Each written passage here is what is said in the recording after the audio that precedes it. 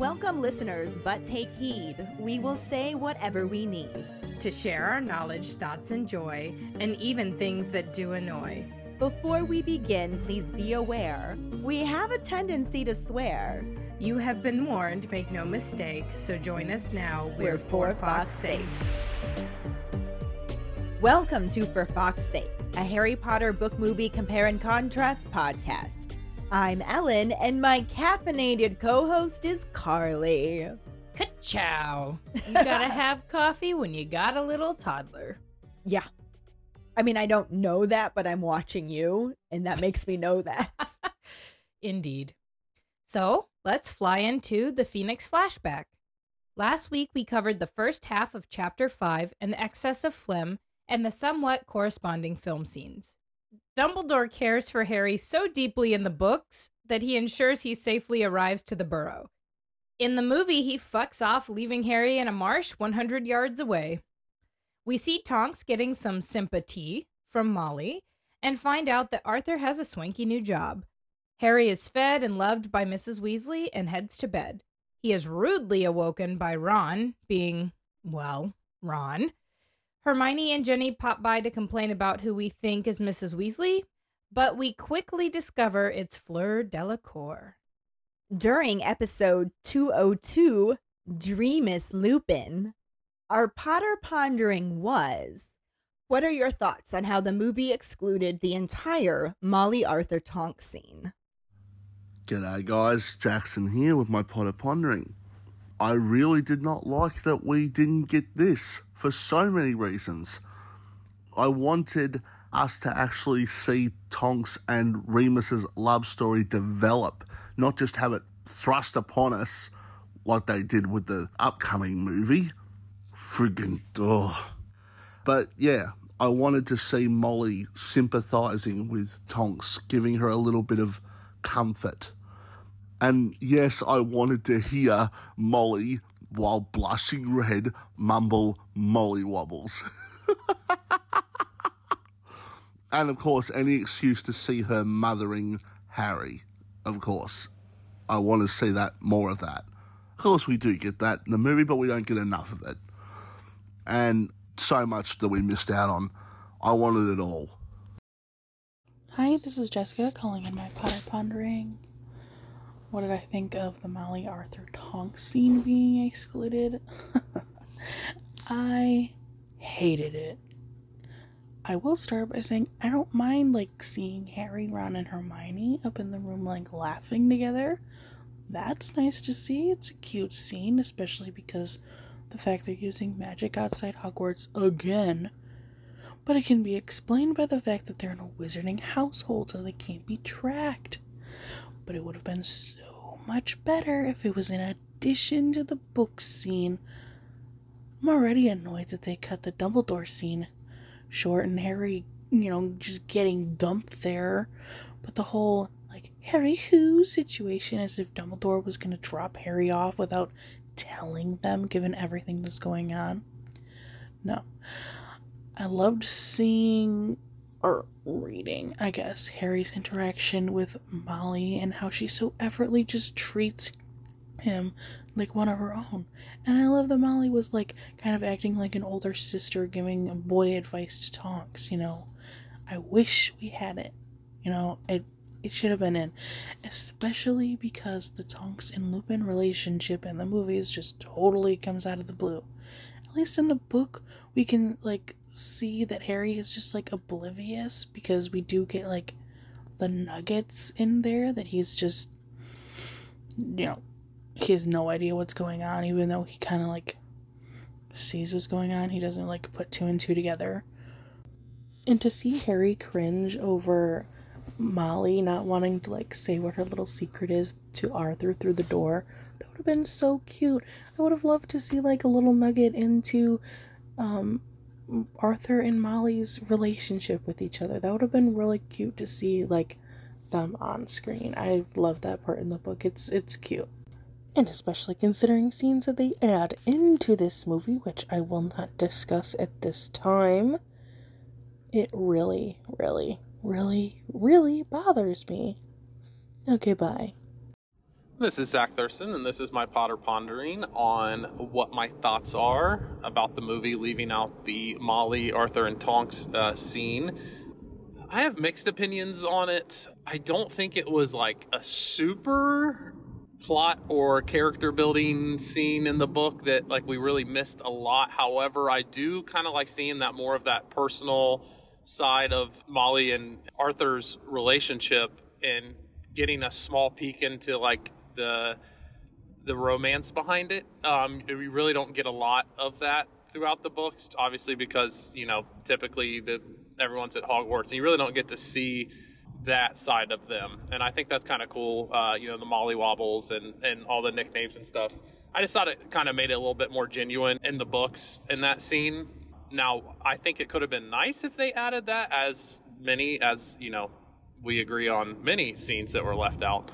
But I also think, in the beginning, Tonks leaving, abruptly when Dumbledore gets there, you could, certainly read into that a little bit, obviously with Sirius dying and her and Lupin's struggles and, how depressed she is and how they kind of build on that story slowly throughout the book.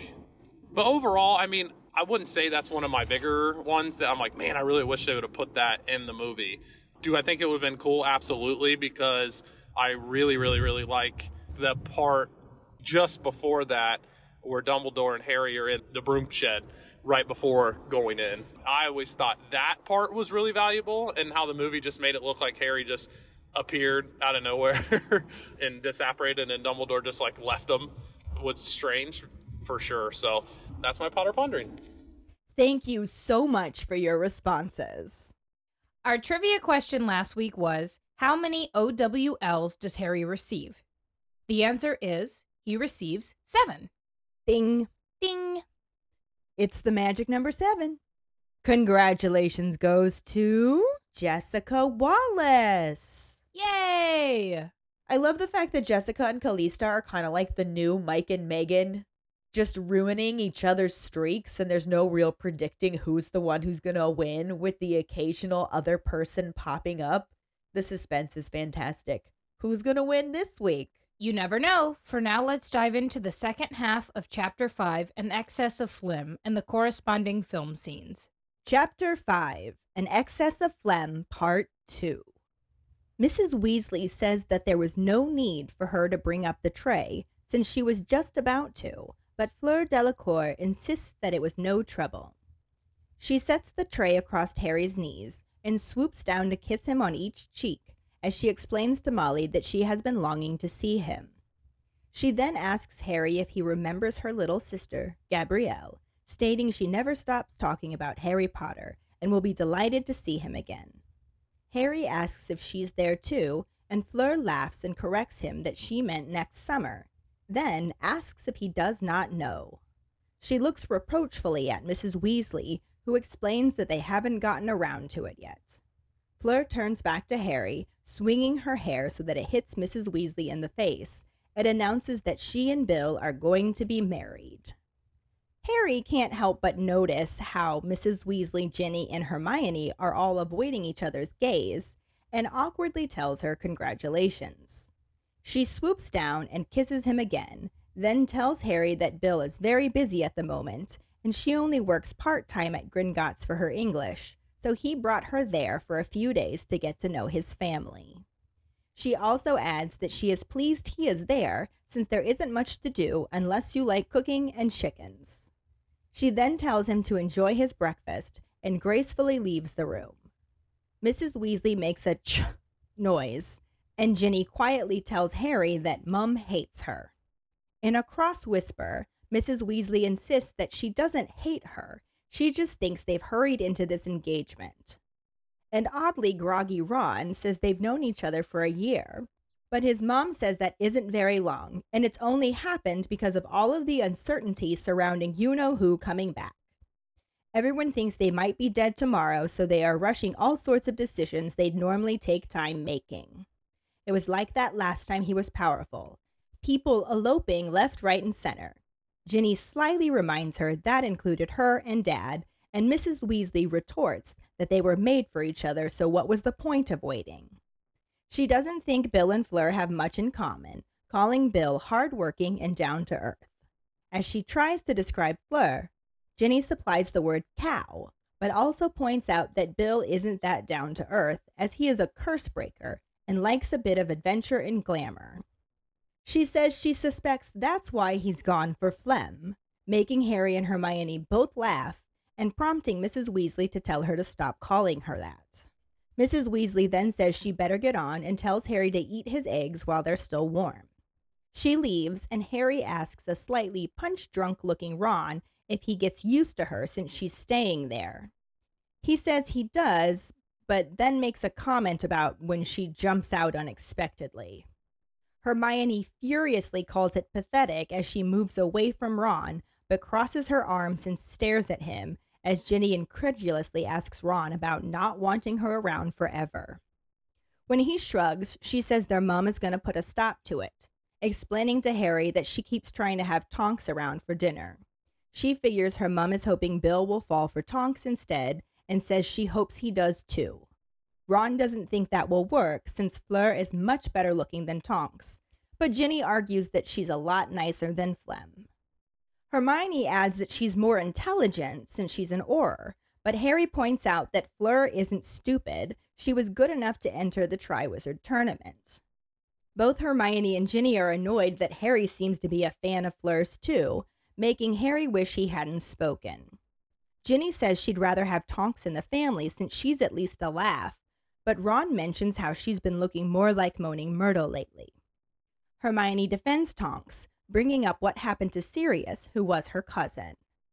Harry's heart sinks at this topic and he begins shoving scrambled eggs into his mouth to avoid having to join in.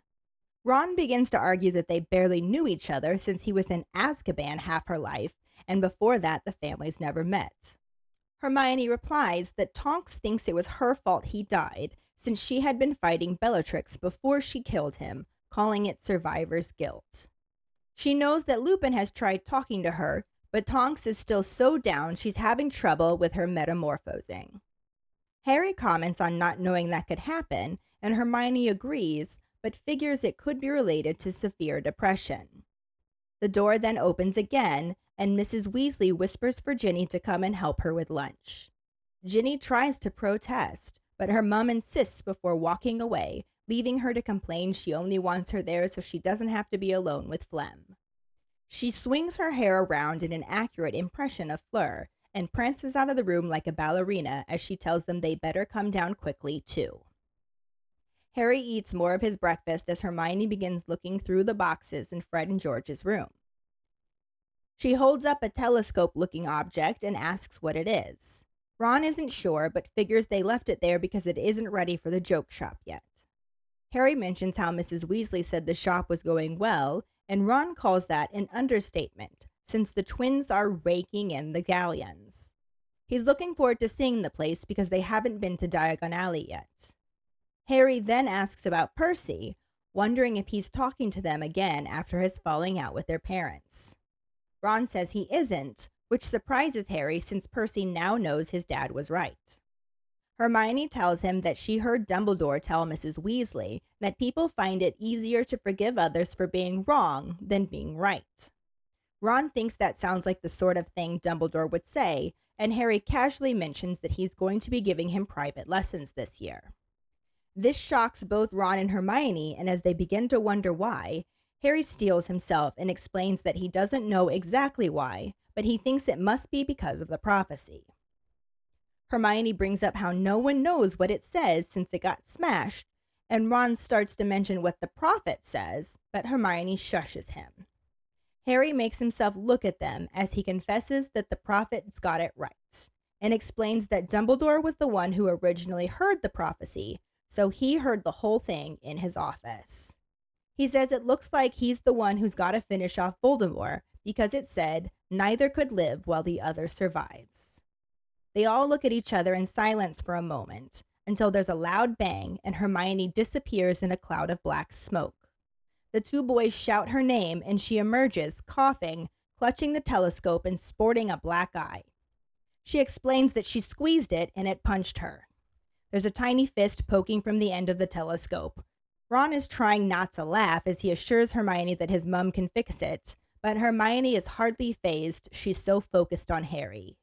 She asks if he is scared, and Harry says he isn't as much as he was at first, because now it seems like he always knew he'd have to face him in the end. They begin discussing what Dumbledore will be teaching him, figuring he must figure Harry has a chance, but Harry is hardly listening. He feels a warmth spreading through him from the support his friends are showing him. His mind returns to the conversation just as Hermione is saying that Harry at least knows one class he will be taking, and wondering when their OWL results are going to come. Harry remembers that Dumbledore said they should show up later that day, and Hermione begins to freak out, jumping to her feet to see if any owls have shown up. When Harry joins them in the kitchen about 10 minutes later, he finds an agitated Hermione sitting at the table as Mrs. Weasley tries to heal the bruise that won't budge. Ginny figures it's a joke of the twins to make sure it won't come off, and Hermione is concerned she'll resemble half a panda forever. Fleur says Bill told her Fred and George are amusing, and Hermione snaps at her that she can hardly breathe for laughing. Her agitation is also related to the fact that no owls have arrived yet, as she again asks Mrs. Weasley about it, and then starts to mutter feverishly about everything she knows she messed up in her exams. Ron tells her to shut up since she isn't the only one who's nervous, making a comment about how she's going to have 11 outstanding OWLs, but Hermione is convinced she failed everything. Harry asks what happens if they do fail, and Hermione explains that they discussed their options with their head of house. Fleur begins to talk about how they did exams better at Beauxbatons, but she's cut off when Hermione screams. There are 3 tawny owls flying towards them, each carrying a large square envelope. Mrs. Weasley opens the window and they swoop in, extending their right legs. Harry retrieves his letter from the middle owl as Ron and Hermione each fumble with their own. Once he gets it detached, he quickly opens it and unfolds the parchment to read his results. He's passed everything except divination and history of magic, neither of which surprise him. He even managed and exceeds expectations in potions and an outstanding in defense against the dark arts. Ron also failed divination and history of magic, but doesn't care. Harry looks at his best friend's grades and doesn't see any outstandings, but Ron is happy to see that Harry is at the top of defense against the dark arts and feels they've both done all right. Mrs. Weasley is happy with Ron's 7 OWLs, mentioning that it is more than Fred and George combined. Hermione still hasn't turned around, so Ginny tentatively asks her how she did. In a small voice, she says she didn't do bad, but Ron isn't buying this and takes the results from her hands. He announces that she got 9 outstandings and 1 exceeds expectations at Defense Against the Dark Arts, then teases her for actually being disappointed. Hermione shakes her head, but Harry laughs and looks back down at his results. They were as good as he could have hoped for, but he does feel a tiny twinge of regret, since his ambition to become an Auror has ended with his E in potions.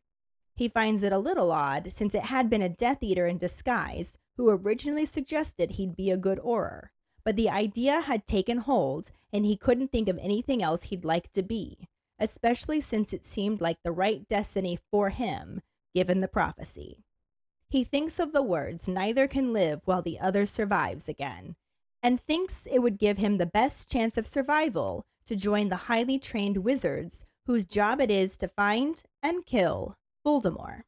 The movie section starts on Harry, who is pointing his wand at a piece of burning newspaper hovering in the air. He turns to Hermione and asks when she got there, and the camera cuts to show him, Ron, and Hermione sitting on the floor around a little table where the gently flaming paper is hovering. Hermione tells him she arrived a few days ago, but also explains that for a little while she wasn't sure she was coming. She looks at Ron, who explains that his mom sort of lost it last week, saying he and Ginny had no business going back to Hogwarts because it was too dangerous. Harry says, "Oh, come on," but Hermione points out that she isn't the only one. Even her Muggle parents know something bad is happening. Ron continues talking, saying that his dad stepped in and told her that she was being balmy, and after a few days, she came around. Harry wonders where would be safer than Hogwarts with Dumbledore, And Hermione explains that there has been a lot of talk recently, that Dumbledore is getting a bit old. Harry calls this rubbish, asking how old he is. Ron suggests he's only 150, give or take, and all the trio begin laughing. The camera zooms in and focuses on the newspaper, showing a picture of Draco Malfoy amidst the flames. So I made the cutest little picture, at least I think it's so cute, for our sneak peek video images for when we don't have movie scenes. And I thought I was going to get to use it, but then I was splitting the summary up. I was like, darn it, I can fit this in with here, even though this isn't remotely what happens, in the book. It's similar-ish enough because you have the Golden Trio sitting around having a conversation, and that's basically where this leads. But the book section, the second half of the chapter, starts off with that irate Mrs. Weasley pissed at Fleur for bringing the tray up that she was just about to do. And I feel like Fleur is being quite mistreated in this moment. I think she's trying to be helpful. However, as somebody who likes to host people at my house, I feel like if there was a guest there and they felt like they had to take the tray up, that would make me feel like they think I'm not being a good host. Yeah, I think that she means well and is overstepping her bounds a little. Just a little. But I also think that she's French. It's a different culture. It's true. She's there without her fiance. Just trying to get to know the family. And she makes a joke about how there's nothing to do unless you like chickens and cooking. Yeah. But I feel bad for her because she's got to be very much a fish out of water in this moment. And they aren't exactly making her feel welcome. They don't get the appeal of Fleur until the end of this book. Yeah. And I do feel a little bad for her in this moment. But I also will say that I understand where the Weasleys are coming from because she is kind of crossing the line and she's a little intrusive. She's different than what they're used to. Yeah. And they're different than what she's used to. So it's kind of like you have to mesh these worlds together, and their cohesive piece, Bill, is not there. Yeah. So, and they don't get it. They don't get the appeal of Fleur. However, I will say my favorite thing that I have seen is a meme that said, somebody give me a picture of Fleur Delacour punching out a Death Eater at her wedding for messing up her wonderful day. Now, if we have a keeper that would like to do that, I absolutely would love to see Fleur Delacour punching out a Death Eater on her wedding day. We should really make a list of things Len needs to illustrate for us also. That would be one of them, please. Yes. She is a badass. They don't see it yet, and they don't see Bill's appeal to her, and they think he can do better or different. Yeah. I think she might be suffering from the fact that she is part Veela, and I don't know that she can fully control when that charm turns on and off. She probably can to a certain extent when she wants to, but there might just be times where she has these effect on people and they fall all over her. And maybe sometimes she just wants to be able to have a normal conversation with someone and can't. So as much as being pretty is an absolute privilege, it also makes people underestimate you and think less of you. Think you're stupid. And he says that. He says she's not dumb. Harry says that. Harry says she's not dumb. She made it really far in the Triwizard Tournament. I think I have to argue a little bit with Harry on that, though. She gets taken by Grindylows. I honestly feel like we can blame the author for that more than anything else, because let's stereotypically have the woman be the worst competitor. The worst one, yeah. She did good for getting the egg, right? Because she at least got the egg. Yeah. Fleur did some kind of charm to it. Veiled it. Huh. Yes. But yeah, that dragon was just like, that is one sexy woman. That is a woman, yes, absolutely. If I weren't a dragon, I would be all about you, lady. Here's my egg. It's a lady dragon.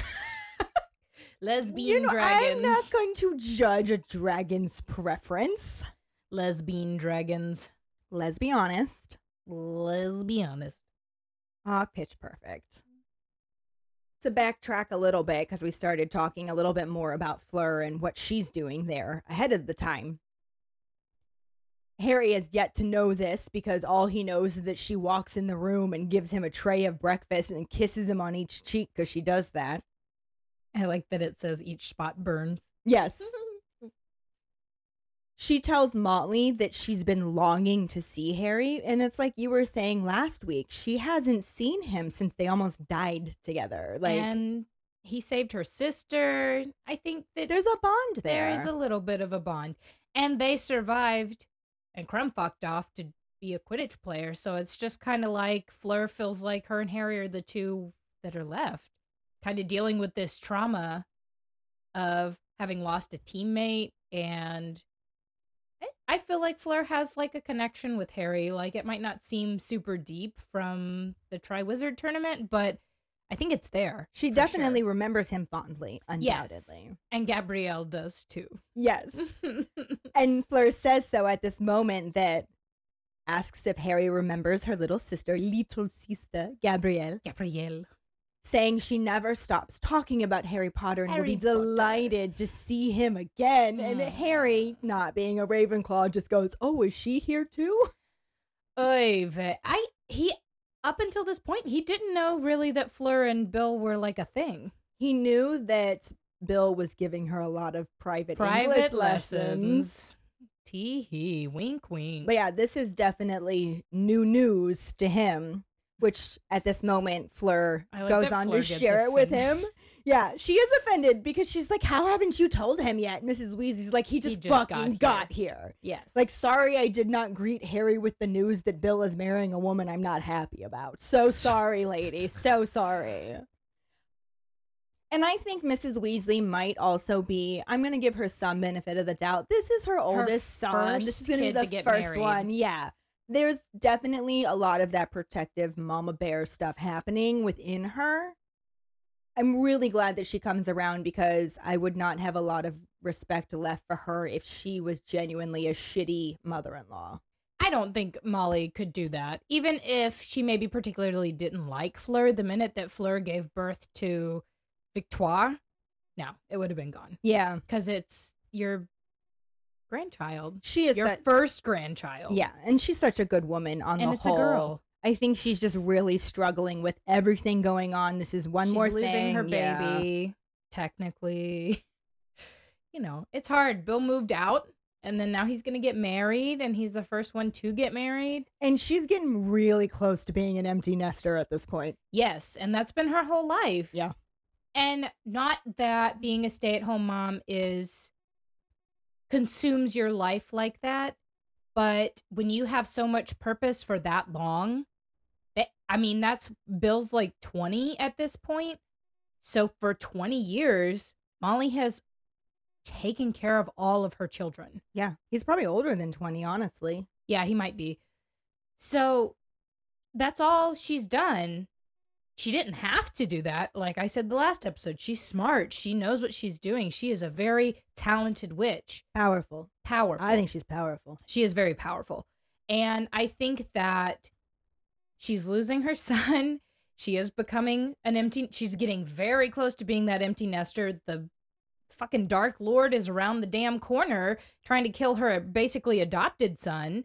Like, there's a lot happening. And I think this added, I don't feel like this person is good enough for my oldest son to marry, my first kid to get married, my son to have children with. It is made so much more prevalent in Mrs. Weasley's mind because there's all this other stuff pushing it forward. And they do have a specific conversation about that. Towards the end of the book, right? No, in this chapter, they talk a little bit about Mrs. Weasley's thoughts on their relationship. Oh, yeah, the kids do. Yes. So, yeah, we can bring it up again when we get there. But this is when Harry learns that Fleur and Bill are actually engaged to be married. And when she shares this news, Harry can't help but notice. So you know that this has got to be awkward AF if Harry is noticing it. But he notices that Mrs. Weasley, Ginny, and Hermione all have to avoid looking at each other as Fleur shares this news. I think I dislike Hermione having a fucking opinion on this. Like, I know you like live with Ron and stuff like that, and maybe you don't like Fleur as a person, but fuck right off with your opinion because you don't get to have one about this situation. I am pretty sure that Hermione is bothered AF by Ron's reactions to Fleur. Okay, that's fair. I've never really thought about it that way, but yes, okay, that one would make sense, yes. Yeah. But I'm saying if she's having a reaction to Bill marrying Fleur, back the fuck up. No, I think it's less about that and more about the fact that Ron keeps falling over himself all over this woman. That is true. Literally falling all over himself. And yeah, and Harry gives Fleur a very awkward congratulations because he doesn't really know what he's supposed to say in this moment. Nobody else in the room seems happy about this, and he's just like, not even Ron. Like I feel like Ron would be happy about it, but I don't hang out with you all the time. Ha, ha, ha. Yeah, but it's not like he can have her. Like no, it's like she's right there, just out of his reach. But I also think that Ron doesn't want to have her.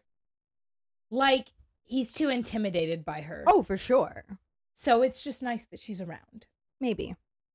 I don't know. He says that it's kind of weird that you don't really get used to it because she'll like pop up suddenly and you're like, oh god, like she's so pretty. Ron's mind is also weak. In that, I don't mean that he's stupid. I mean that his mind is weak because he's very susceptible to the Horcrux. Mm-hmm. So I think that maybe if he learned occlumency or something, it would be better. It stems from being the youngest son, the youngest boy. And it's the stuff that Voldemort says when the Horcrux opens, that he was never wanted by a mother who wanted a daughter. I think his weak mind... Not that she didn't want him. I need to make that clear. No, I know what you mean. But I think that his weak mind ties into his poor self-esteem. Yes, absolutely. So hopefully it gets better with age. Yeah. But anyway, so when Harry gives her this awkward congratulations, because he's reading the room, and he's like, oh my god, this is so tense. But she swoops down and kisses him again. Another burning spot. Maybe that's why Ginny also doesn't like her very much. Sure that's She's a huge part of it. Like, dude, get off my man. I have been playing the long game for this. I'm dating all these losers. Just so Harry will notice me. Anyway, Fleur tells Harry that Bill is very busy at the moment, and she's only working part-time at Gringotts for her English. So he thought to bring her to his family for a few days so she could get to know them better and vice versa. Can I say William Weasley is the sweetest. That's so thoughtful that you want your person who makes you so happy. You want them to know and love your family the way that you know and love your family. Yeah. And I hope he went and met her family. I'm sure he did. Because they're a cutesy bunch too. Yeah. But this is like what we talked about where she mentioned that there's not much to do there unless you like cooking and chickens. So she's glad that he's there because that makes the place more interesting, I guess. Is he a TV set? Apparently. I don't know. But maybe, because she says enjoy your breakfast. Like, she doesn't ask him anything about himself or anything at all. She just makes her big announcement and then tells him to enjoy his breakfast and leaves. Okay. Like, she is a little full of herself. She's 19, 20. What 20-ish year old is not full of themselves? Especially when you're that attractive. Right. Get it, girl. Have your high self-esteem. As she leaves, Mrs. Weasley just goes, It's the most mom reaction. And I love it because Ginny just goes, Mom hates her. We don't hate her. We hate the hobbits. Mrs. Weasley insists that that's not what it is. She just thinks that they've hurried into this engagement. So I do think that this is protective mama. Not necessarily that she doesn't like this woman. It's like, you've barely known each other. And Ron tries to point out that they've known each other for a year. Like, they've been dating for a year now. And really, it's... And then it's a year until they get married. Yeah. So that's a decent amount of time. And I'm sure they knew each other before they started dating. Oh, yeah. They started dating because they started working together. So Fleur totally set that up, though. Oh, yeah, absolutely. Oh, where does he work? He works at Gringotts? I'm going to get a job there to improve my English. I love in this moment which is why I think that this is why Hermione has a problem, because they describe Ron as being oddly groggy. Bitch. Ooh. So he keeps getting hit with this Veela Whammy and like melts and falls all over himself and can't focus. And Hermione is probably sitting there just like, nobody ever reacts to me like that except Victor Crumb. Victor fucking Crumb did, ma'am. And he is so cute and loves you. And I gotta say that after everything that happened between her and Victor and the way Ron reacted to that, she was probably hoping that there'd be more going on between them by this point. And instead, he's fallen all over this Veela chick. I'm going to give Hermione some life advice. And if you're listening to this and you're in a Hermione-esque situation, you can take my life advice too. Tell them. Or go date some other guys until he notices you again. Or do a Jenny and go fuck around with some other people. Which was her advice. Which was Hermione's advice. Well, she does do that in this book, though. She's like, fuck off. I'm going to go date McLaggen. I mean, she's like, fuck off. I'm going to make you jealous AF. I did consider Zachariah Smith, but on the whole. Yeah. Ugh, Zachariah Smith, yuck. But like I said, groggy Ron points out that they've known each other for a year. And Mrs. Weasley says, well, that's not very long. It's only happening because everyone's so uncertain of what's going to happen with you-know-who being back. They might be dead tomorrow, so people are rushing into these decisions that they would normally take more time making. She specifically points out that it was like that the last time that he was powerful and people were just eloping left, right, and center. I love how they describe that. Left, right, and center. And then I love that Jenny just remarks, like you and Dad. Like you and Dad? And the way Jim Dale reads Mrs. Weasley saying this next line makes me laugh forever. Because it's like, well, that's different. We were made for each other. It's so cute. But it is what true. Was the point of waiting? What was the point? Plus, they were also together for a while in school. This isn't like they met. Yeah, they were in the same year and everything. They knew each other for a lot longer, even if they hadn't From been 11. dating. Yeah. And I assume they probably got married at 17. Probably. She tries to use this, that they were made for each other, as a way to say that Bill and Fleur don't have much in common. This is why I think she doesn't like her as a person. It's because she says this. She calls Bill hardworking, describes him as down to earth. And when she starts to describe Fleur, I do not like Jenny at this moment. No, she hesitates, and Ginny fills in to supply a cow. And this is the author being petty about other women. I agree. I think she has a lot of hate for women. I think that... I'm going to say something bold. I'm going to say the author doesn't like women she deems prettier than herself because she is always comparing herself. Now, that's on you. I get it. It's hard. I have spent my life doing that. I still do that. However, I also know how important it is to build other women up because you know how often people are torn down because of their looks? And I know she eventually builds up to that to say, like, no, Fleur is not a cow. She's a blah, blah, blah. But to have Jenny do this in this moment, I hate it. Well, I don't know if you've ever written anything else she's written, but when she writes main females, there's like 2 stereotypical females that she writes. Yeah, no, I haven't read anything else. Because if you think about it, McGonagall and Hermione Are the same person. are exactly the same person. And then Ginny, and if you ever read any of her Robert Galbraith books, No. the character Robin is just Ginny. Like, even to the point that she has a bunch of brothers and has red hair. Like, but personality-wise, same freaking character. Like, So she does writes really stereotypical women. book smarts and then tomboy. Tomboy pretty still.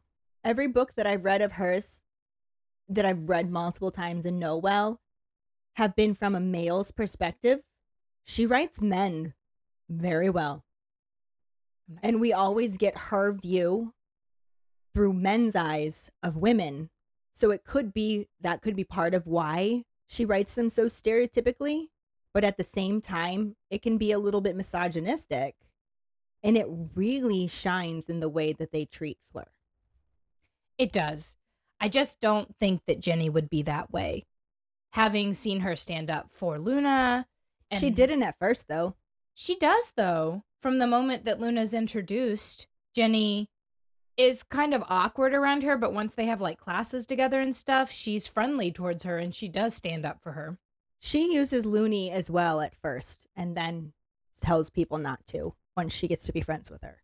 I guess that's fair. But I also, well, maybe it's just showing growth, but I don't actually think that Jenny would be like that. I think she would be a build people up kind of person. I think she ultimately is, but she is also the youngest of a whole bunch of boys that picked on her a lot, and she was probably working through some of that. That is true. I don't think the boys picked on her. Well, Ron probably did. But the older boys, I definitely don't think they picked on her. Well, when I say picked on, I don't necessarily mean they were mean to her, but it's not like they'd let her play Quidditch with them. You know how often I think about how Bill was as a brother? It's so often. And I just have this little picture of this 12-year-old boy holding his little sister for the first time and being so sweet and doting to her. And I'm tearing up right now because I'm thinking about it. But I have a fanfic in mind that I want to write where Bill gets to meet Jenny and he is so helpful. Like when he goes to like his last few years of school, Jenny is a toddler basically. And so every time he leaves, she's always sending him little pictures that she's drawn and stuff like that. Poor Errol has to carry a whole package of letters and stuff from Jenny. But I have had this thought that basically Bill was a mini Arthur and took care of his little sister and Charlie too, because they're so much older than her. Yeah. And I definitely don't think that those boys or Percy were picking on her, but because Fred, George, and Ron were so close in age, close, quote unquote, in age with her, that they probably did things like, I know think Ron they excluded her more than anything else. I know Ron didn't let her play Quidditch. Yeah. But no, none of the boys that played Quidditch, like Fred and George didn't either. In the first one, when Fred and George are like, we'll send you a toilet seat. Yeah. You know, they love her, but they definitely do exclude her from more boy things. I have to wonder if your thought of Bill and Ginny's relationship could also lead to Ginny's dislike of... That's what started my brain on this, because she says something at some point about how she was when Bill went to school. I don't remember what book it's in, but the way that they would have grown together because he was so much older than her would have just been this really nice dynamic of such an older brother with such a younger sister. Yeah. And I definitely do think she's his favorite. I think Harry describes at one point the way that Jenny looks at Bill like such a proud younger sister. Yeah. And I just had that thought process of, oh, I'm sure that's what their relationship was like. It was almost like a mini dad baby situation. I could see that.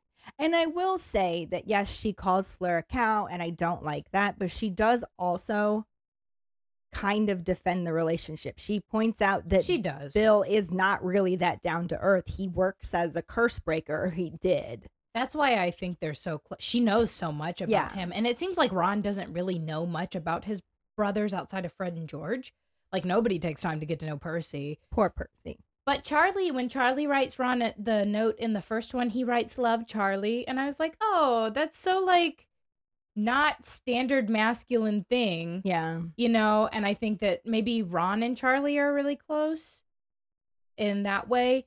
And Bill and Ginny are really close. And then the twins have each other, and then Percy's by himself. Yeah. That's kind of what I see the dynamic of the Weasley family being. And that's why Percy he was already an outcast. I think in general, Percy and Ron had the tendency to be paired up because it was always Charlie and Bill, Percy and Ron, Fred and George. And then Ginny's and then the girl. When Ginny came along, like, it probably just weirded up the dynamics enough that Percy started to feel like the odd one out. Well, he would be in the middle. Yeah, he definitely is in the middle. Yeah. But anyway, like I was saying, Ginny points out that he is a curse breaker, saying he likes adventure and glamour, and that's probably what drew him to phlegm. And this one is not as mean as Cow, I think. But it's still No. not It's not nice. It's humorous because, like, if phlegm, it sounds similar. If she's got that really heavier French accent, she might make that, like, Fleur. fleur sound. Like, her name is Fleur. And, like, maybe it does sound kind of like you're clearing your throat. Mhm. It's funny, but it's definitely funny. It's punching down. I think that I don't like Cow because that feels like you're making fun of her weight.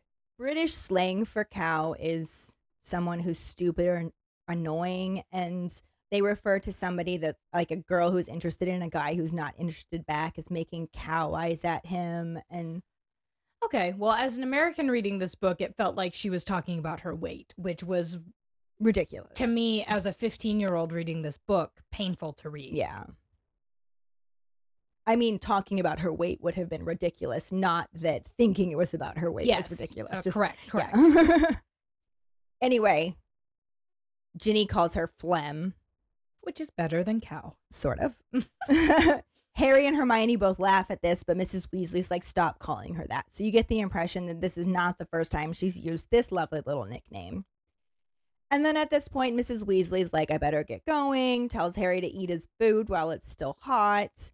And when she leaves, Harry looks over at Ron, who still looks punch drunk, staring out the door, and just goes, don't you get used to her since she's staying here? And Ron's like, well, you kind of do. And then she jumps out at you unexpectedly, and you just get caught off guard. And You're such a boy, Ron. yeah, and this pisses Hermione off something fierce. It makes her mad enough that she gets up and moves away from Ron, moves to the other side of the room, but crosses Ginny. her arm and stares at him. Yeah. I would be like, Jenny, sit between me and your brother because Yeah. I'm going to kill him. And Ginny's like, what? You don't want her around forever? Just giving her brother a hard time because she learned from the twins. As you do. Anyway, he just sort of shrugs, and then Ginny says that their mom's going to put a stop to it. When Harry asks how she's planning on doing that, Ginny's just kind of like, well, she keeps trying to have Tonks around for dinner. I think she might be hoping Bill's going to fall for her instead of Phlegm. And says she hopes she does because she'd rather have Tonks in the family. I also hate the way that Ron talks about Tonks. This isn't a high moment for the Weasley family. This isn't. It is not. Ron saying that no bloke is going to fall for Tonks when Fleur's around is atrocious. He does say that she is nice enough looking when she's not doing weird things with her face. I don't like I really don't like that. He's so rude, and he hasn't like figured out that, you know, He has the emotional range of a teaspoon. you know, the twins give him that book on how to please witches or whatever. The 12 fail-safe ways to charm witches or something like that. Something like that. I think he learns a lot of his manners towards women in that. He hasn't gotten it yet. No, he hasn't. He gets it when he turns 17, I think. And he does a little better. In the 7th book, he's a lot better. I just don't like comparing women. There's no point. No, but unfortunately for It's women, what happens. it happens a lot. And It I does. don't think that this is I mean, at least he didn't say it in front of Tonks. right. I suppose. But I don't think that this is an inaccurate depiction of how teenagers talk. it's not. It is correct. I really hope that when my boy grows up, he doesn't talk like this, though. But you live and learn. As you do. I mean, everybody says stupid things or mean things or hurtful things when their brain is still developing, and maybe even after, but That is true. you can only hope to learn from it and be better. Which I do think that they all be better. Harry standing up for Fleur in this moment, though, makes me happy. Yeah. They do get better. At least, I guess Ginny is kind of sticking up for Tonks. Yeah, She calls her nicer than Phlegm. I think she identifies more with Tonks than she does with Fleur. Oh, So- for sure. Hermione mentions that she's more intelligent. We talked about this because she's an Auror, but this is when Harry jumps in that Fleur isn't stupid. She's absolutely not. She was good enough to enter the Quad Wizard tournament. I think that this is kind of a weird assessment, though. Like, did the cup choose somebody that it knew was smart and worthy, or did it just... I always figured that it had a way of sensing. Well, that's... okay, that would make more sense. Harry's defense of Fleur kind of pisses off Hermione and Ginny. They're both like, oh, not you too. And Ginny's just like, I suppose you like the way she says your name, Harry. And Harry's just like, why did I speak up? I should have just kept my mouth shut. Shut up and eat my eggs, damn He's it. got that little opera singer in the background going, mistake. Yes. Ginny then begins to talk more about how she'd rather have Tonks in the family since she's at least a laugh. But Ron mentions how she's been looking more like Moaning Myrtle lately, rather than a laugh.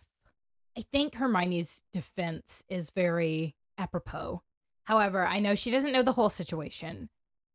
And I don't know if Tonks is legitimately sad about Sirius, because Ron points out that he was in jail her whole life. And I do think what Hermione says here is that it's predominantly survivor's guilt. And I'm sure that is playing a part with it because she heard her talking about it with Remus.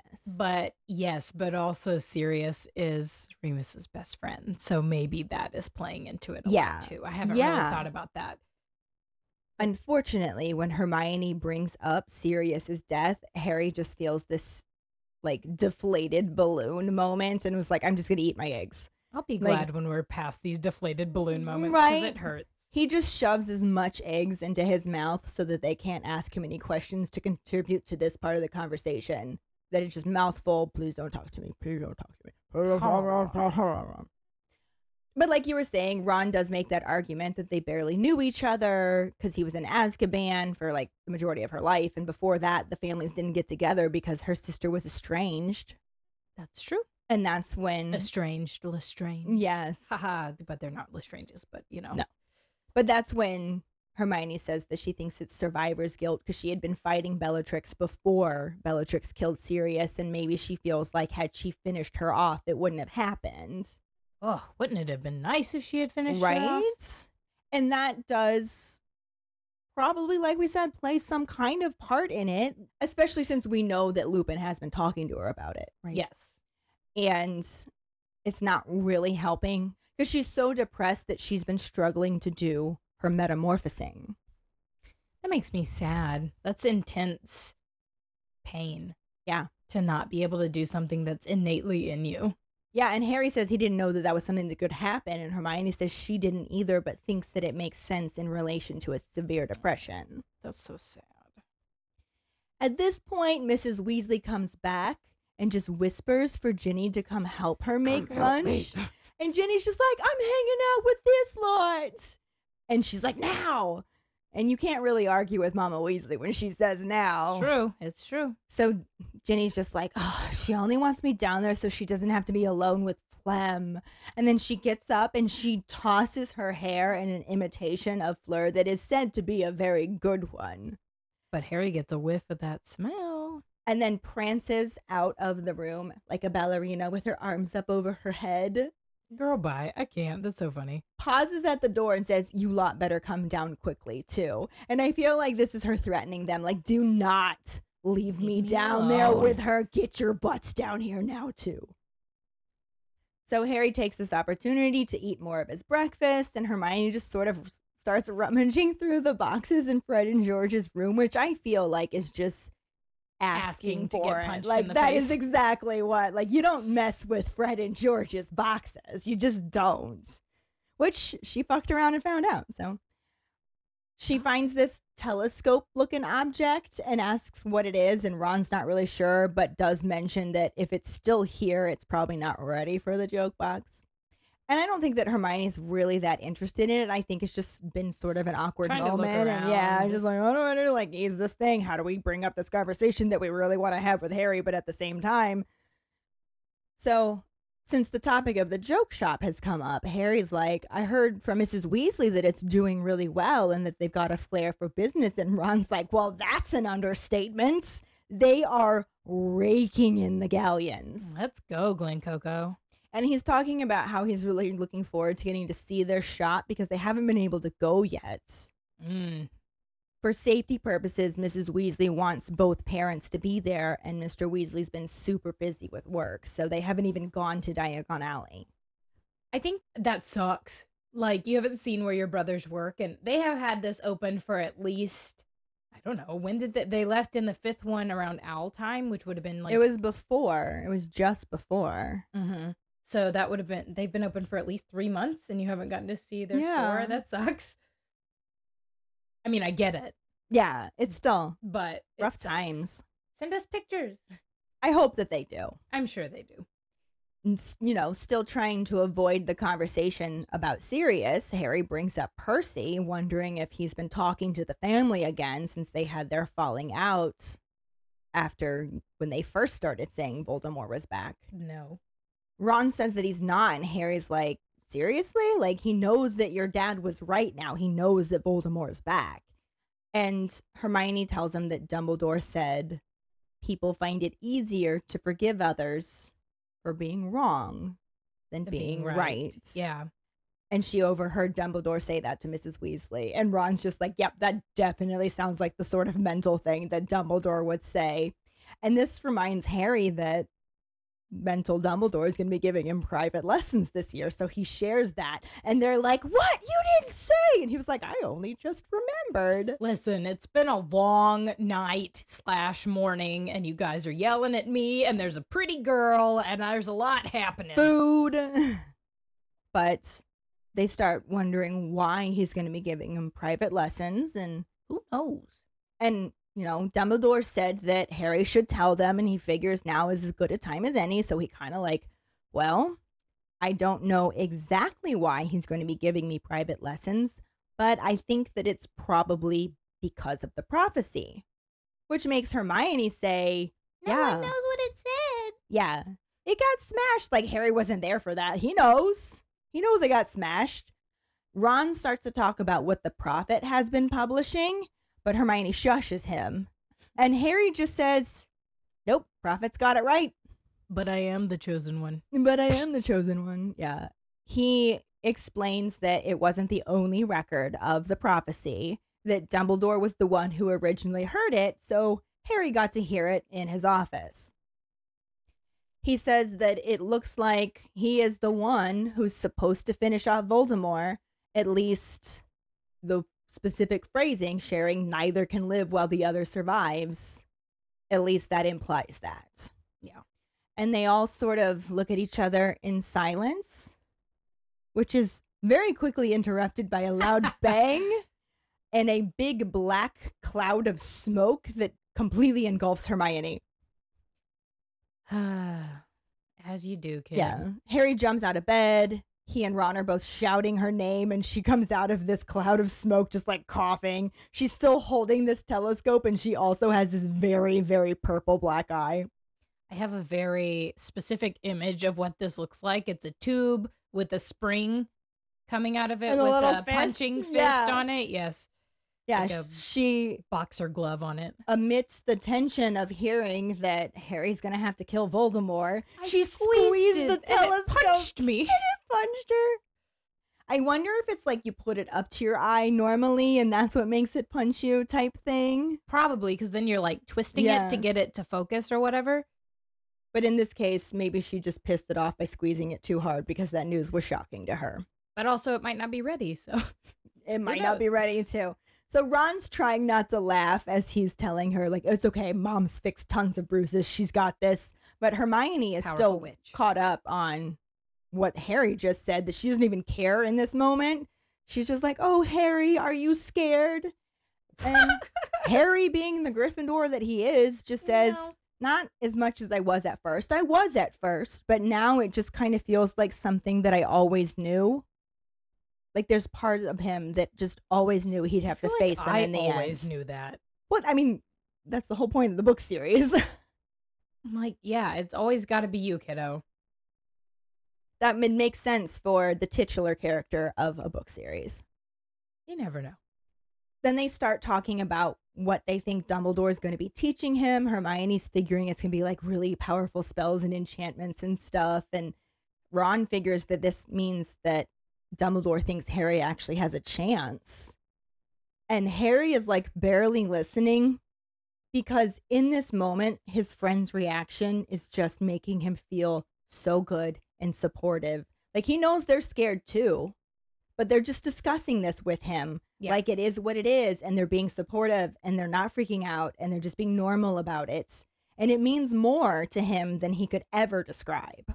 Well, Voldemort's been as much a part of their lives as his life since their first year of school. Yeah. So though he doesn't seem to ever want to include them, Hermione's saying at the end of this book, you don't get it, do you? We're coming with you. Yeah, we're already in it. It's already been that way since the took out the troll. Yeah, it's to done, save dude. Hermione. Yeah. It's done.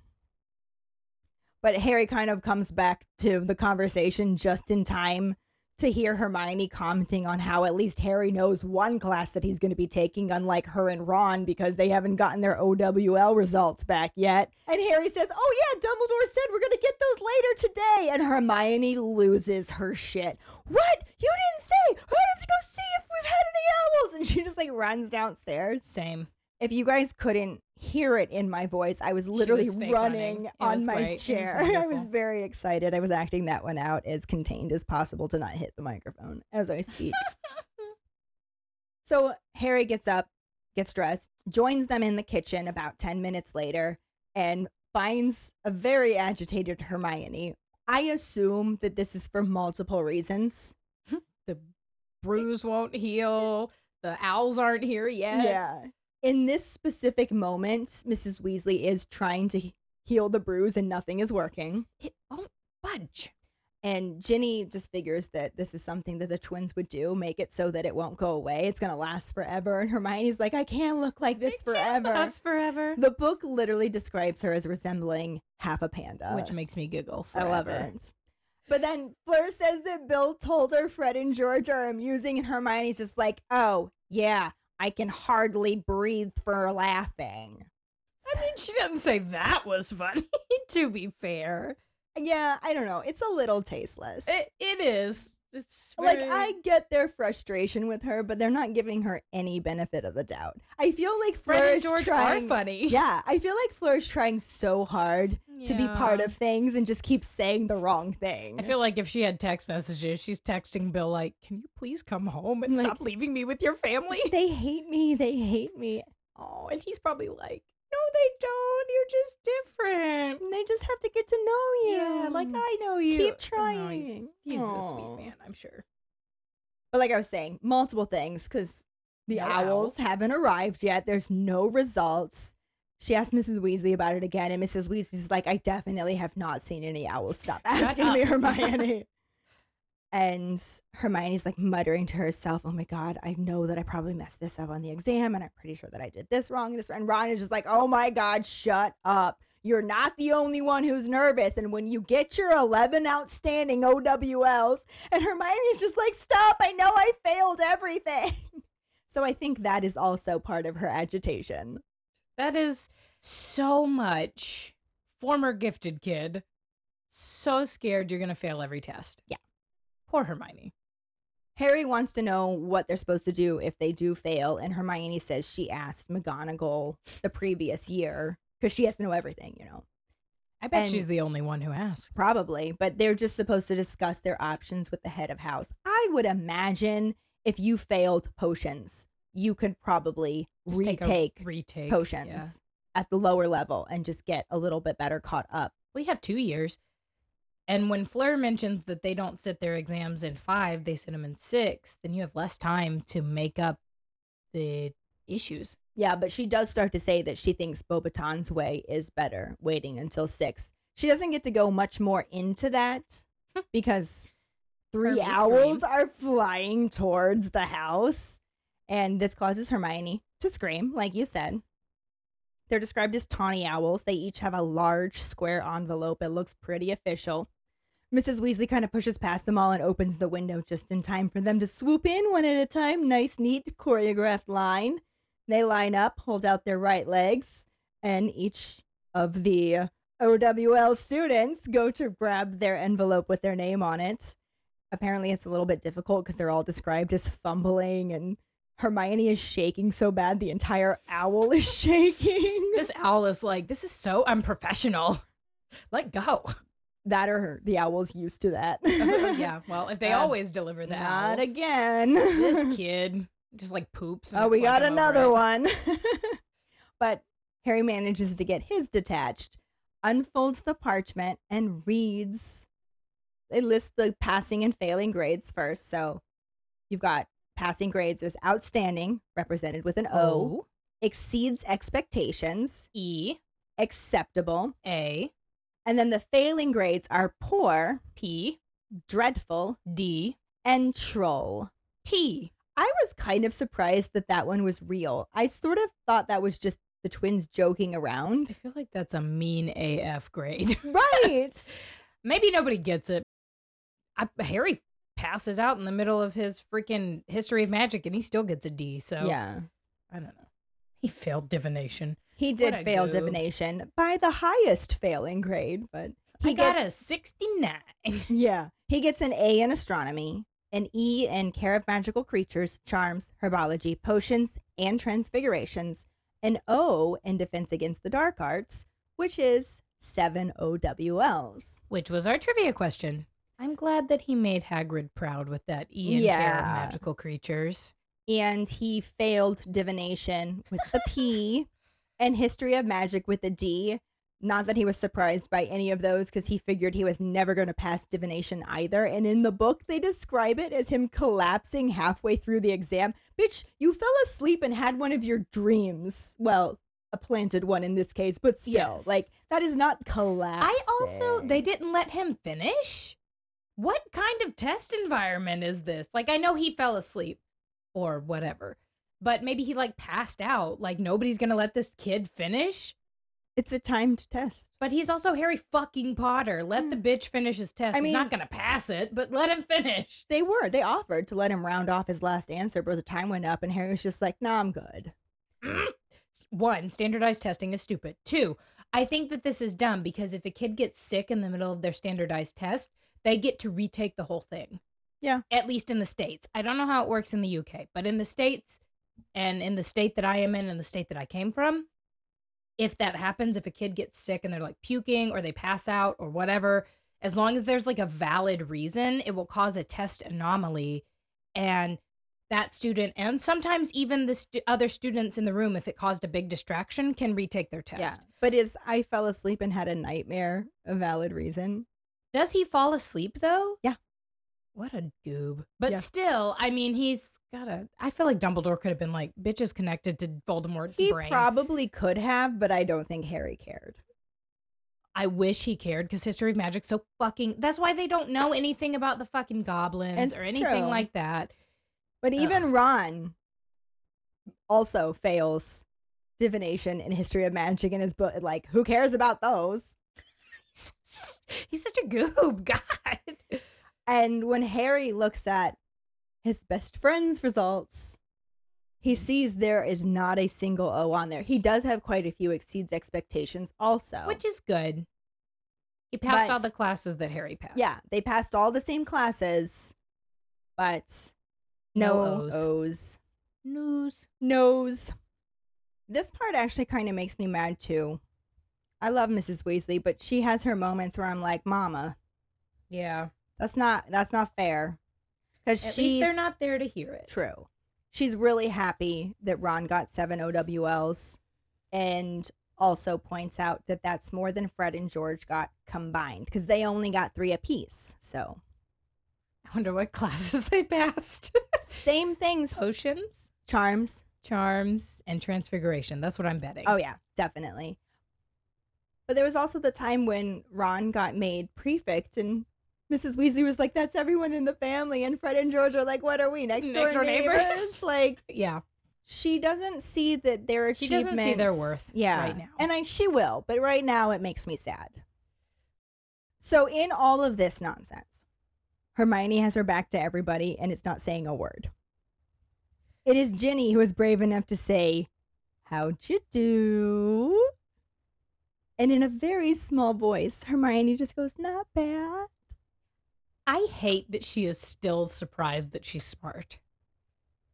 Baby girl, you're literally, like Harry says, my best friend is a Muggleborn and she's the brightest nerd. I don't think she's surprised. I think she is. I don't think she's surprised at all. I think she's literally upset that she didn't get 10 outstandings. Believe there's me, also that. I am Hermione. And when we did a Harry Potter trivia one night, it was like across the country because it was one of like the big app type things. Yeah. So pubs across the country were doing a Harry Potter trivia night. We literally tied with one other team in the entire country in first place because we missed one question. And I was fucking upset. I was fucking upset that I missed one question. Always forever upset that we missed one question. Yeah. Which now, if you ever ask me about it, I'll know that the answer is Castle Abraxo. But at the moment, I did not know of Castle Abraxo. So we got that one wrong. And so did, apparently, that's my guess. My guess is the other team that we tied with missed that one as well. Because I know so much that goes on in the books, quite a bit for the movies. My brain loves to impose the books onto the movies.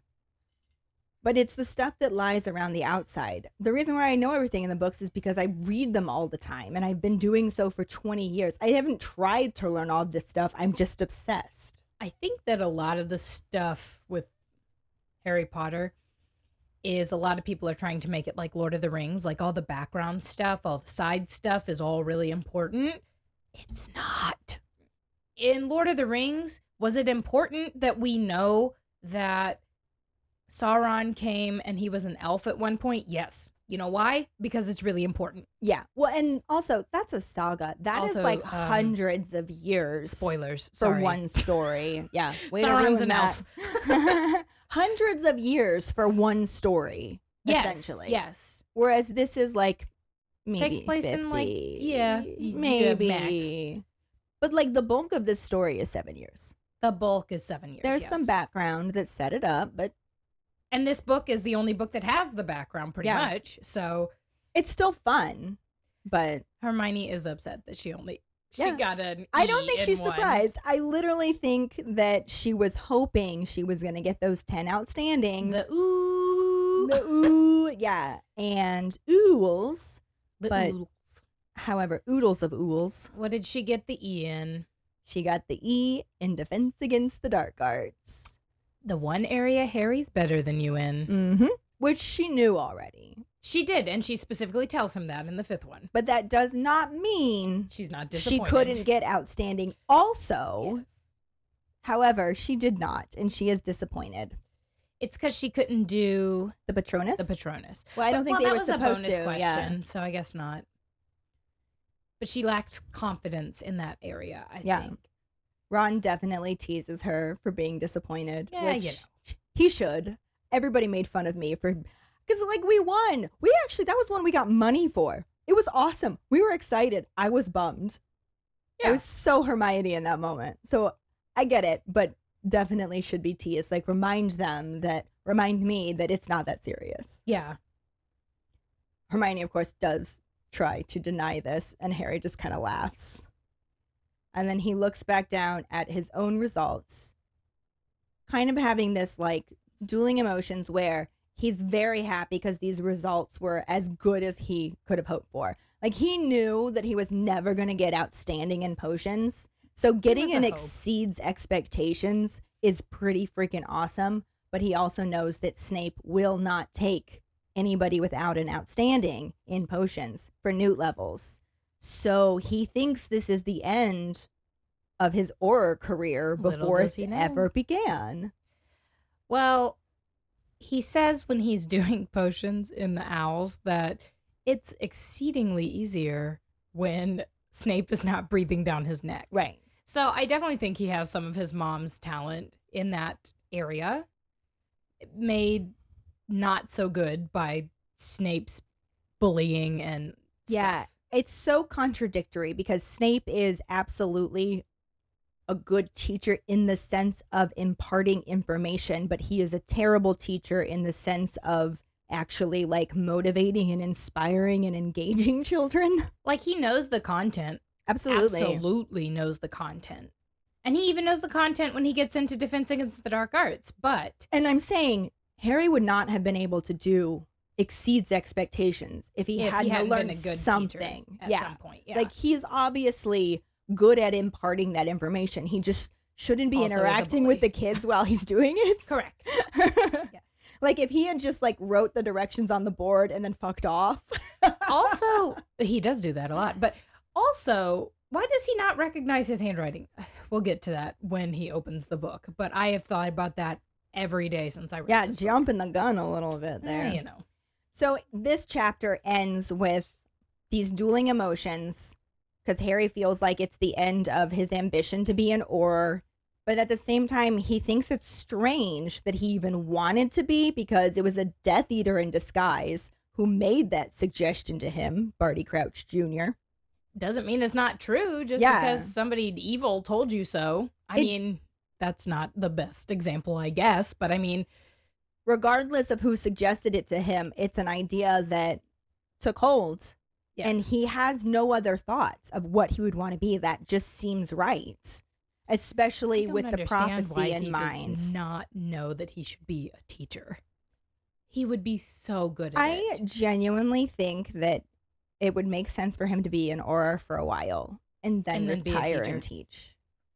So, But he's got that neither can live while the other survives in his head Yeah. and thinks that joining the wizards specifically trained to find To and do kill that. dark wizards is probably his best chance to defeat and survive Yes. Voldemort. I get it. And that is the end of the book chapter. So the movie leaves all of this out. We don't even find out that they passed their OWLs, really. I mean, Harry says something blasé about it when he's in the damn corridor with McGonagall, talking about how he needed to get an outstanding, but he only got an exceeds expectations, and, you know. But we do get to see Ron's room, which I love Ron's room. I think when we were watching this, I pointed out that you could see the sky outside of his room. So his room, you like have to literally go outside and then go through a door. So his door was open, you could see outside. And I thought that I like that a lot. But we do see some underage magic again with no consequences. I roll. Yeah. I'm gonna catch this shit Now, on fire. to Now at be least they're in a wizarding Fair, house. yeah. That's what I was going to say. There's no way to trace it. It's a wizarding house, but I still don't think the movies know that. I think they just thought that would look cool. And I'm not going to lie either. The only reason why I knew that was an article from the Prophet was because they zoomed in on it at the end. Until that point, I was like, there's a glowing thing floating in the air. Like, Yeah. I did mention again that I think it's weird that Hermione's just fucking at the Weasleys. But I do consider it canon that her parents have already fucked off to Australia. Yeah, this is sort of close to the book chapter, just in the sense. Now, granted, they were in Fred and George's room, not Ron's room, but you did get to a point where the three of them were sitting We're around just having a conversation. having a conversation, but it wasn't even the same conversation. No, but it was a friend building conversation. I don't know. But I did make a comment, which I meant to put this up near, when you were talking about Mrs. Weasley not wanting to send the kids to school. So That was not in the book. That is not how it happened in the book. that isn't how it happened in the book.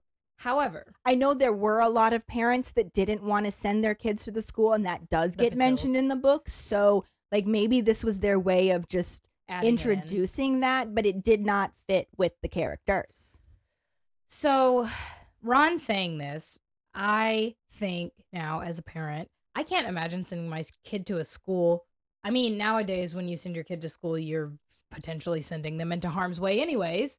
But I can't imagine sending my kids to school where there's a very high probability that, one, my kid is friends with the one that the Dark Lord is after, and he always ends up in his stupid shenanigans.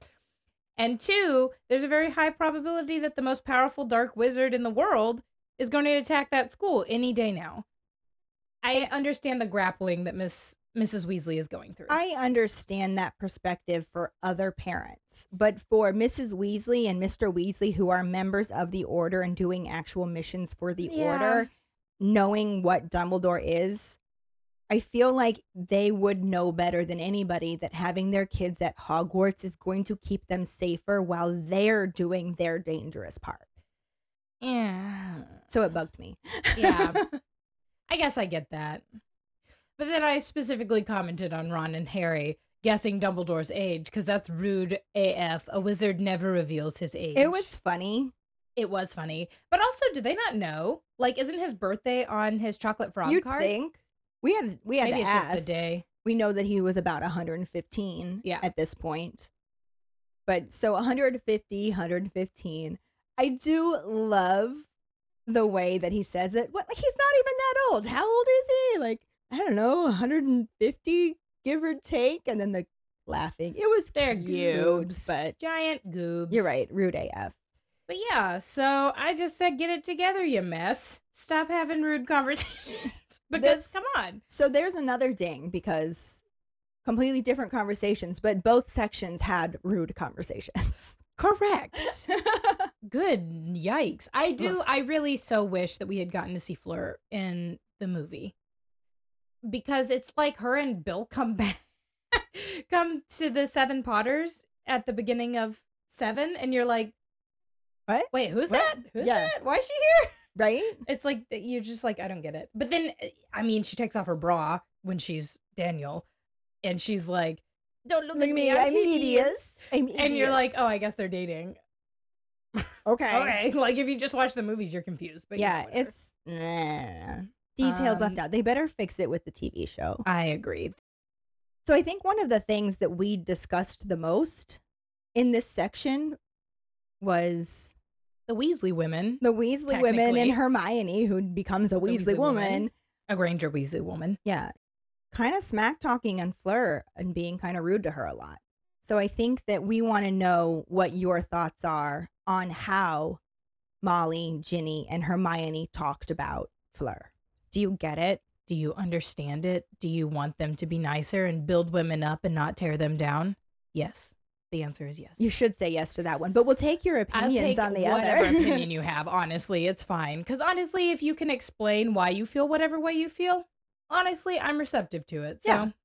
Find the post on our Facebook page and share your thoughts.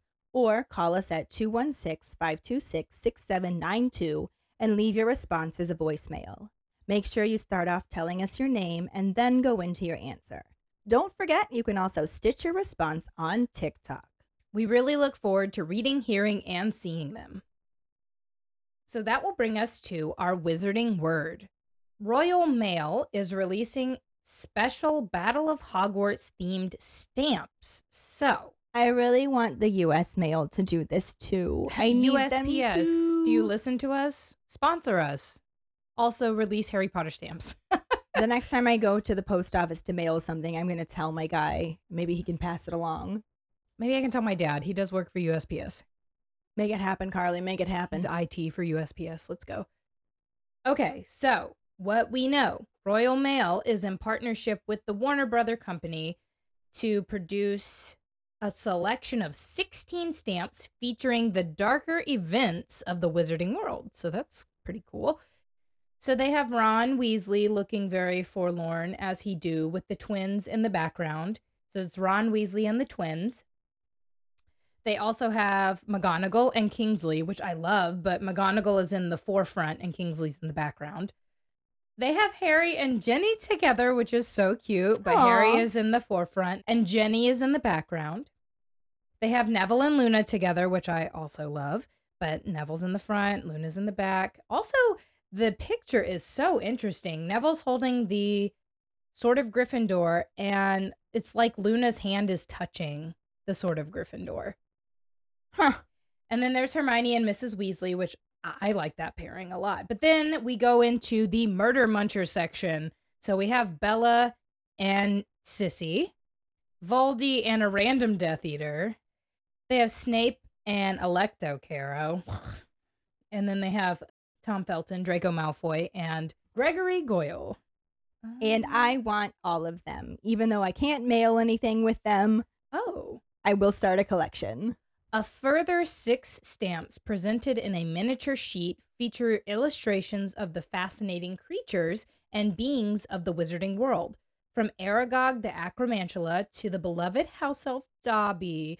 A full set also includes Harry's beloved owl Hedwig, Fox the Phoenix, Buckbeak the Hippogriff, and Hermione's cat Crookshanks. Oh, we definitely need So a we'll Fox be one. on the watch for those. Yeah, check out the Royal Mail website to get more information. These are available now. So go buy some. Yeah, buy some. The creatures stamps are so pretty. They're like a blue background with stars, and the animals are gold. Oh, It's love very pretty. them. So I want them all. if you live in the UK and you want to get some random postage, or if you live in the US and you collect stamps, these are available. Or if you live in Australia and you just want some UK stamps, which I don't know if those work where you are. If you live in the UK and want to mail us something, Ooh, Max. use these stamps. Max. Max. So anyways, that's happening. That's a cool thing. If you want to send us some, that'd be awesome. We have a P.O. box, so you guys can send us crap. Yeah, I'll update our address now that it's all set. I'll put it up on Facebook and such. Yes. But that'll bring us to this week's trivia question, which is, where does Narcissa say they'll do better at instead of Madame Malkin's? The first person who responds with a correct answer in the code word hashtag, well, really, will get a sticker. Another way to get a sticker is to rate and review us through iTunes. If you don't have an Apple account, then you can write us a recommendation on our Facebook page. Make sure to email us at foxsakepod@gmail.com and let us know you did, and we'll get back to you to figure out which sticker you want and where to send it. Don't forget to find us and follow us on Facebook, Instagram, Threads, and TikTok at FoxSakePod. Following us on Podbean at FoxSakePod will get you the episode as early as possible and give you a leg up in answering the trivia question. You can also go to our website at forfoxsakepodcast.com to check out our For Fox's Sake and Harry Potter related merchandise for sale. Don't forget to subscribe to our YouTube channel, where we post our weekly podcast episodes, cooking show episodes, vlogs, bloopers, and other random videos. If you would like to become a patron, you can find us on Patreon at Fox's Sake Pod. Patronage starts at $2 and will get you some awesome perks like For Fox's Sake swag, access to our Discord channel, chats, and more. Check out our page for the details. Any support you can give is greatly appreciated. And join us next week when we talk about the first half of Chapter 6, Draco's Detour, and the absolutely no corresponding film scenes. Thanks for listening. Hope you hear us again. I'm Carly. I'm Ellen, and we are For Fox's Sake.